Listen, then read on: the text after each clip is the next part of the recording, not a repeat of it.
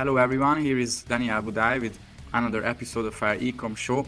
And today I'm here with an e-commerce email marketing business co-founder, Adam Kitchen. He's the co-founder of Magnet Monster. And at the moment he's in Cape Town, South Africa, but he's usually in the UK. And hey Adam, it's good to have you here. How are you? Pleasure to be here, mate. Thank you very much for having me. And yeah, as you can see in the background, this is definitely not England. This is sunny South Africa, so I'm enjoying it. This show is sponsored by Budai Media. Budai Media is a fully remote e-commerce focused retention marketing agency. In the last 3 years, Budai Media worked with more than 100 e-commerce clients and generated an 8-figure extra revenue for these clients. If you want to check out their website, go to thebudaimedia.com and just send an email, or actually you can just drop a message to me on any of my social media channels if you are interested to work with us. What is your story? Please share with us. How did you start with your agency? If you had any business before or any agencies before? Yeah, so to cut a very long story short, I've been in e-commerce since I was 17. I'm 32 now. So back in the days when everything was custom coded and built from scratch, and it was still a relatively novel thing, I suppose. I started then, and I was actually a kindergarten teacher was what my dream job was, and I went to do that in Asia. Well, I was always into selling nutritional supplements online. That was where I cut my teeth in the industry. And I was actually really interested in content marketing, so community building, and that was the main focus of like my digital marketing experience for the company I was working with in the UK. And email was always involved in the mix even back then. In fact, it was a power channel, just like it still is today. So I was always doing a little bit of email with Constant Contact and some other software, but generally just like newsletter broadcasts. And I used to really love creating all the content, putting the newsletters together. Ultimately, I gave up the teaching when I was like 25, did the whole digital nomad thing for a couple of years. And then I went back to the UK, started a e-commerce store selling supplements with my business partner at the time. It didn't work out. And then I went back into the agency world, worked for one of the co-founders now who I'm in business with. And we just realized there was a niche with Klaviyo and email marketing. Obviously, I knew the channel already, and we just rode on the back of the coattails of Klaviyo and Shopify's growth surge, I suppose. And we said we wanted to do like a boutique agency, just specialize in e-commerce, CRM. And here we are today, sort of 3 years on, just enjoying the journey, trying to do a great job for our clients. So I guess your store that you mentioned, that was before the Shopify era, right? It was custom coded. So I've been involved in multiple stores in different geographical locations. My previous store was actually on WooCommerce, unfortunately, which was okay. I think there's pros and cons to any e-commerce platform. But in hindsight, obviously, I think Shopify would have been a better option for what we were selling. But again, there's swings and roundabouts with all these platforms. I don't think anyone's perfect. Yeah, very interesting. So you started this agency around 2018, something like that? Yes, late 2018. Yep. Mm-hmm. And how many people do you have now in the team? On our team, we have 17 people. That's including myself. And in terms of clients, we have not really gone for a volume approach, I would say. We're trying to work with more established brands. So we don't have like 50 to 100 clients. We probably have like 15 to 20 at the moment, which is quite a low ratio considering like how many staff we've got. But the reason is because they require like really high-end strategy, and that's how we position our services. And as you know, when you're selling that takes more time. You need to do more data analysis, heavy reporting, and a lot more meetings with the clients. And that's just how we're positioned in the market. We will do basic automation setups as well, but generally speaking, we're trying to work like long-term on really high-end strategy. Share with us more how this looks like. So I'm an e-commerce client and I want to work with you. Then what's the first step? Where we start? It's a good question. I think obviously it depends what level of your business you're in, right? Like if you're just starting out, then you can't go wrong with the basics that everybody knows. Just focus on your automation setup. And then we will always go over the fundamentals first. And I've written my own email marketing or CRM methodology, and that always comes first. So the basics that everyone knows, we will look at whether you have your abandoned cart, browse management, welcome series, lead generation, And then obviously you go into your campaigns as well. But generally speaking, the people who approach us, they've already got that type of stuff set up and they want more, I would say, bespoke strategy. And they say like, okay, we've not necessarily maximized revenue from email, but we're at a good level, but we want something more. And I think this is where we've positioned ourselves as an agency. So we're trying to integrate a lot of qualitative research, helping with that zero-party data capture, feeding it back into the front-end acquisition strategy, automating more UGC collection, ambassador programs. So we're trying to look at the whole business holistically and see how email can play a part in that. And obviously, because you're creating these really intricate automations and feedback loops, again, this adds overheads for an agency, which is probably not the most profitable, but again, that's where I really enjoy my work. And I think also our team are really like trying to set the standard in. So I wouldn't be arrogant enough to say like, the fundamentals that everyone needs to do, we don't do them, we do. But I would say that's like what we're trying to do, add additional value to our clients, like qualitative research, zero-party data strategy, supporting the full funnel with acquisition and research methods as well. Yeah. So it's all research backed and you do the data analysis. It's really interesting because, I know a few email agencies and many of them, they just use almost like a one size fits all solution. They use that for all the brands. And of course, if you just started out with your e-commerce store, then you can do it and it's relatively cheap. But at some point, it's not enough. Your customers, they want a more unique experience, more customized experience. And of course, the more data you have as a business about them, the more you can personalize the email. So I think it becomes really important. And just to know the lifetime value of the different customers, different segments. By the way, do you use Klaviyo for that, to track these, or maybe do you use something else? We use a mixture. It really depends on the clients. Sometimes they have, great tools at their disposal that we try and tap into. But it's a combination of, I think you can get a lot out of Klaviyo if you really push it to the limits beyond the basics. And I'm not just talking about like, how much revenue does it generate and what's the open and click-through rate. Actually, like you have a lot of scope to go really deep into segmentation, but I could probably go off on a tangent on that subject. Combination of GA obviously is always, I think, important. And then we also have built our own dashboards with Tableau, however you pronounce it. And we use that to look at like long-term trends on opens, clicks, revenue, list growth, and some other metrics as well. So we're trying to use a combination of everything. And obviously, if the client has access to things like Glue.io, we'll even sort of integrate these as well. And Dacity, like these are other great tools. So it depends on the individual client's needs. And as I said to you, during onboarding, where are they up to in their business, right? Do they have the basics set up? If not, then you don't really need to go this deep, put the fundamentals in place. But if they do, then you need to look at more sophisticated systems. So what's the time from first purchase to second purchase? How can you optimize that experience to drive repeat sales? So again, it just depends on the client's business and what type of tech stack they already have that we can tap into. On our end, we tried Reveal by OmniConvert. And it uses an RFM approach. I think it's recency, frequency, and monetary. So it tracks these three things. And based on that, you can segment your list. I just had the ex-marketing director of that company, Juliana, and she told me that if you don't make at least 8-figure a year or even more, like 20, 30 million a year, then it just doesn't make sense to use it. So, and we got the same conclusion with those clients, like 6-7-figure clients, they don't need that. Maybe the bigger ones, they need it, but it's usually used by bigger, even corporate level businesses. Klaviyo is enough. And I think we have one client where we use Metrillo, and it reminds me to Google Analytics. Yeah, Metrillo is an interesting tool. Actually, I have some experience migrating someone a couple of years ago from there, but to touch on RFM, I think it's almost became a bit of a buzzword. And I'm not saying it doesn't work, but, like you need the volume of data from what I've seen to really leverage it. And I think I'm a big fan of segmentation. It'd be stupid to say not to segment.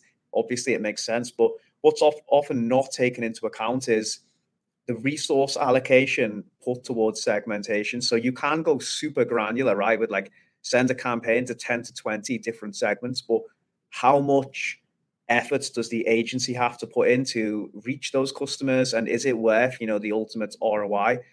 If you had all time and you could prove it was a positive ROI, then yeah, obviously invest in it. But I'm actually a fan of quite broad segmentation where you try and target as many people as possible, because I think it's economical for the brand. And I think from an advertising perspective, it just makes sense to try and keep it broad to reach as many people as possible. So I was all about going super narrow for a long time, because when you look at the short-term metrics, like of course the open rate is higher and the click-through rate if you know how to personalize something to the dot. But the reality is a lot of customers actually share overlapping attributes in many stores. And if you have limited in-house resource, or even for an agency, you need to take into account how much money you're spending on them and what's the total reach and results of those campaigns. So I think it's quite a nuanced conversation. It's no right or wrong. It depends on a lot of individual factors. But RFM, I think, is a bit overhyped at the moment, if I don't say so myself. The big companies, they use the RFM model quite well. And of course, the SMBs, the smaller companies, they want to use it as well because it's sexy and the big company uses that. But it's not always applicable. I think the same. Yeah. And segmentation, yeah, I totally agree. So you can go granular, but at some point it just doesn't make sense. You don't have the ROI because you have to put so much human effort into that, so many hours and all of that. It just doesn't make sense. You could run multiple tests, and obviously you can prove that you get better returns on a short-term basis from creating multiple campaigns to really granular segments. But how much time, how much effort do you have to put into that? As an example, we work with a cleaning company, and a while ago we found out which room they hated cleaning the most in the house: the bathroom, the kitchen, doing the laundry. And we created like sort of 7 to 8 campaigns based on this after we collected that zero-party data. And obviously every email was personalized to them, right? And like sent out to these segments based on which room they said they hate the most. And it did 10% click rate, which is amazing. If you look at the amount of effort we had to put into that strategy, which did work, of course, how would it have been more conducive to just send like a broad email, like if you hate cleaning the bathroom? Because people who hate cleaning the kitchen and the bedroom and the laundry, they also might hate cleaning the bathroom. So there is an overlap for sure. Yeah, you can over. I'm the living example. Yeah. So that's again, I think one thing we've done, or at least me personally, I've stopped looking at 6% click rate or 10% click rate versus 1% click rate. Actually, like what's the total amount of site sessions that you drive, and how economical can you be with moving that, like the total volume of browsing sessions up on the website? And I also know that, so you mentioned your research is qualitative and also data-backed, but you create not just emails, but lead magnets. This is the name of the company, right? Magnet Monster. So I'm curious, what's your approach on lead magnets? Because most people, I think they just use a discount in e-commerce. It's a good question. So basically, let me give you the context of our name, because it probably doesn't make too much sense. I really want to know it now. So obviously, everybody probably knows OptinMonster, which is lead gen software. We originally sort of started the company out more focused, I would say, on the lead gen side of things. So optimizing for data collection on site, and then just basic automation. The name Magnet Monster was basically a spin-off OptinMonster, but magnets to obviously attract business leads. And then we sort of did a small pivot and just niched down more towards, solely e-commerce, like campaign retainers and just overall email management. So we were stuck with the name at that point, and we liked the branding, and I'm happy we've still got it now. But lead magnets in general, we used to do really beautiful lead magnets, put a huge amount of effort into them. And my opinion is a lot of them have become obsolete because gating content for the sake of generating leads, I just don't think it makes much sense. I would rather give the information for free, build credibility and authority with a much broader audience. And then, if they're going to buy from you, they're going to buy from you. They don't need to opt in with an email address. So it's sort of like a false sense of ROI, or it's a bit of a bullshit KPI in my opinion, because generating leads for the sake of generating leads, when you can disseminate the information for free and add value, you're going to end up with the same result most time anyway. So most lead magnets, in my opinion, should just be published on site for free and let the customers consume it that way, because if they're going to buy, they're going to buy. They don't, not because they put an email into your website and got some really like fancy looking PDF. So yeah, I don't think that most of the time they're worthwhile anymore. Do you think the same applies for B2B, by the way? Because we tried it and we didn't get that amazing results. What we tried last year is webinars, and we wrote 2 ebooks, and we tried making it gated and then not gated. So for example, this live stream now is not gated. Everyone can see it on Facebook, LinkedIn, and it gets more engagement than, and the podcast, it gets more engagement than a gated content. However, we cannot collect emails. So what do you think? It's better to share it and more people can see it, or it's better to collect the emails and you have their contact and you can go further? And can you see a difference between B2B and e-commerce or not really? I think there's a lot of similarities that people try and separate out and consider them completely different. But actually the customer journey is very similar in both. People seek validation from third parties and referrals and word of mouth, and there's a lot of touch points, and they want to interact and see that you know what you're talking about. And you probably see, right? Like I've got my own newsletter. I produce huge amounts of content for free on our website. And I was always very worried, like, oh, I'm giving away all strategies that we use. But actually, the more I give away, the more business it's generated for us. So that's really shaped my thinking as well. And obviously, this is in a B2B context. And the amount of messages inbound I get from even other marketers as well as business tells me, at least I think that was the right move. And if I would have gated it, I don't know, would I have got the same results? Probably not, because I think people just want the instant, gratification of the knowledge. Forcing them to opt in for an ebook or something just for the sake of giving them something that will have the same result regardless, I just don't see the point. It just adds a layer of friction. So you could maybe say as well on a website, right? Like why force someone to opt in for a discount code? Why not just plaster it over the top of the site? And I think there's a credible argument for that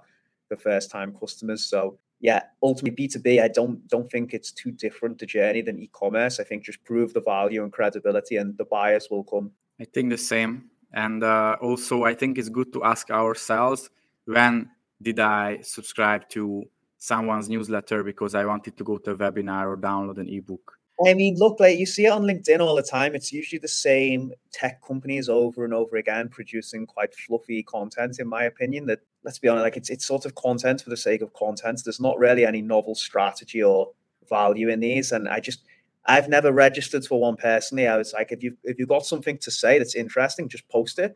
But the people on LinkedIn who post great content every single day, I follow them religiously, and I'm excited whenever I see them share new content. And I don't need to sign up to a gated ebook to buy from those people or do business with them when the time is right. I'm just going to go to them because I have a need. So I think that's the blueprint to follow these days. Maybe it's just my impression, but I think the higher ticket product or service you sell, the more it becomes true. I have the impression that if you sell a software for $10 a month or 20, then yeah, people will subscribe, they will download the ebook, and then they will buy. It's an easy buy. But if they want to go to an agency and pay $5,000, it doesn't really matter if they subscribe to a webinar or not. I mean, at the end of the day, right? Like, what is the purpose of these ebooks and everything? It's knowledge distribution and showing value. So I don't understand why gating it is a prerequisite to delivering that value. Obviously, it's nice to have someone's data, but just start a newsletter. Like, we've got a newsletter where people willingly opt in because they want to receive. Because it's valuable. Yeah, because it's not because I'm forcing them to. I don't only send the content to people if they opt in. I just say, like, it's going to be released on this day. And, as we know, email is just a great channel to deliver the content. So stay up to date with it. You don't have to subscribe to the newsletter to consume my content. And ultimately, if I release a course or you want to do business with me, you're going to do it anyway, whether you're subscribed to the newsletter or not. It doesn't make much difference. Email is not dead, based on what you said. So people, they still subscribe to newsletters because the content is so great. I'm saying this to the listeners especially, because I think many people, they don't believe that. Yeah, and let's talk about loyalty. So what are the most common ways, how you try to make the customers more loyal and come back again and again to the stores of your clients? Maybe do you use any loyalty apps? Do you connect it with email? What's your take on that? God, I got a lot of thoughts on loyalty. I could talk about it all day, but ultimately, there's no magic silver bullet that anyone in CRM, email, and SMS can do to drive repeat loyalty. yes, offers make a difference. Yes, campaigns and automation all sort of moves the needle a little bit. But ultimately, let's be honest, if the product's crap and the customer service is bad, they're not going to buy again because they received email. So email is just a touch point that we add onto the business that connects with people and keeps us top of mind. There's no magic technique that any email marketer can do to save a crap brand. So first of all, you need to have a good product that works.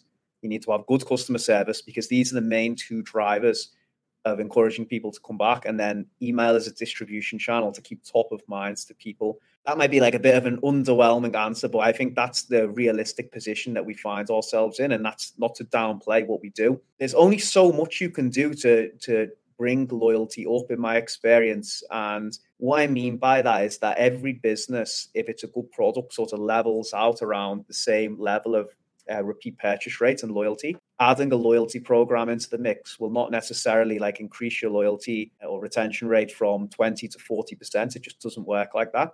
Actually, what you need to focus on is improving the mental and physical availability of your brand. So you need to be everywhere. You need to be convenient to buy. Like, these are the main things that actually drive loyalty. So if you look at like Coca-Cola. I'm in South Africa at the moment. I go downstairs, there's Coca-Cola in the lobby. Like, it's in my minibar here. It's in the convenience store. It's the same with Nike and Adidas. The retention and repeat purchase rate is higher is because, one, it's a good product, and two, it's absolutely everywhere and easy to buy. So I think these are the main things that drive loyalty, not like some type of magic email campaign or loyalty program. So they're the first two things I would focus on. That being said, email has a huge role to play in discovering bottlenecks as to why someone's not making repeat orders. So if you do have a low retention rate, then email can be a touch point, whether it's like NPS or just sending people qualitative like surveys to get feedback. Like, where is the gap between the delivery and the expectation of the end user that's stopping them making that repeat sale? And no one ever talks about using email in this way, but that's a really powerful research method that you can use to improve the full funnel. And I think because we've sort of pigeonholed email as like a sales channel for so long, we've forgot like all the amazing value you can get from it from using techniques like this. So that's like a high level overview of my thoughts on loyalty. I think I'm hamstrung by how good the brand is, how good their customer service is. After that, like, I'm just trying to find out the positioning of what content and creatives I can produce that resonates with the customer and adds value to them. And I think you've just got to keep your emails engaging.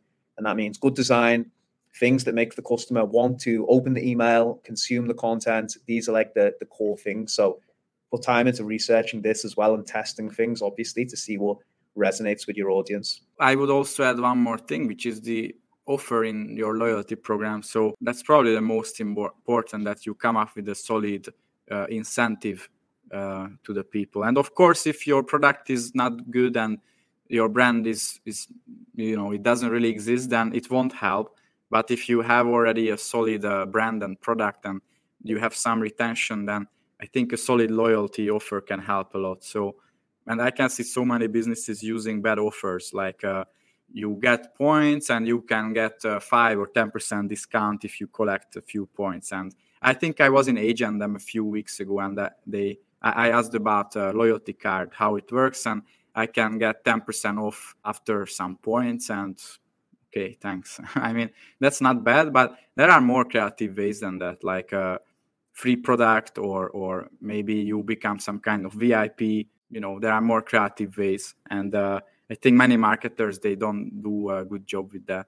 And the other thing that you mentioned, this thing that Coca-Cola is everywhere and Nike and Adidas, I think that's why e-commerce brands should be in retail as well, because that's the ultimate impulse buying. When you just go to the corner shop, you see Coca-Cola and you buy it, not something else because it's not there. So yeah, I mean, D2C is just a channel, right? Like, it's got its limitations, and ultimately something that everyone talks about, but you have to target the whole market. Your buyers just don't buy on direct consumer from your Shopify store. They're on Amazon, they're in retail, they're walking around outside. You have to find out as many places as you can get in contact with them as possible. And that's how you really grow a brand. And also, coincidentally, by acquiring more customers and being in more places, you'll simultaneously bring loyalty up. So great book on this is How Brands Grow by Byron Sharp, where he talks about this and the double jeopardy law. So this is something that's definitely worth checking out. And it's, a lot of people say, like, if you treat your customers amazingly well, you'll move the retention rates up. Of course, you'll make a difference, but sometimes the best way to increase retention is to increase acquisition and be in more places and make your brand easier to buy. Yeah. Thank you, Adam. And thanks for coming to the podcast today. And thanks everyone who listened to us today or watched the live stream. And stay tuned, because every week we come with a new episode. If you like this episode, then send us a review and a rating on Apple Podcast and also on Spotify. And thanks again. My pleasure, mate. Make sure to work with Daniel's agency. It's much better than mine. Thank you for having me.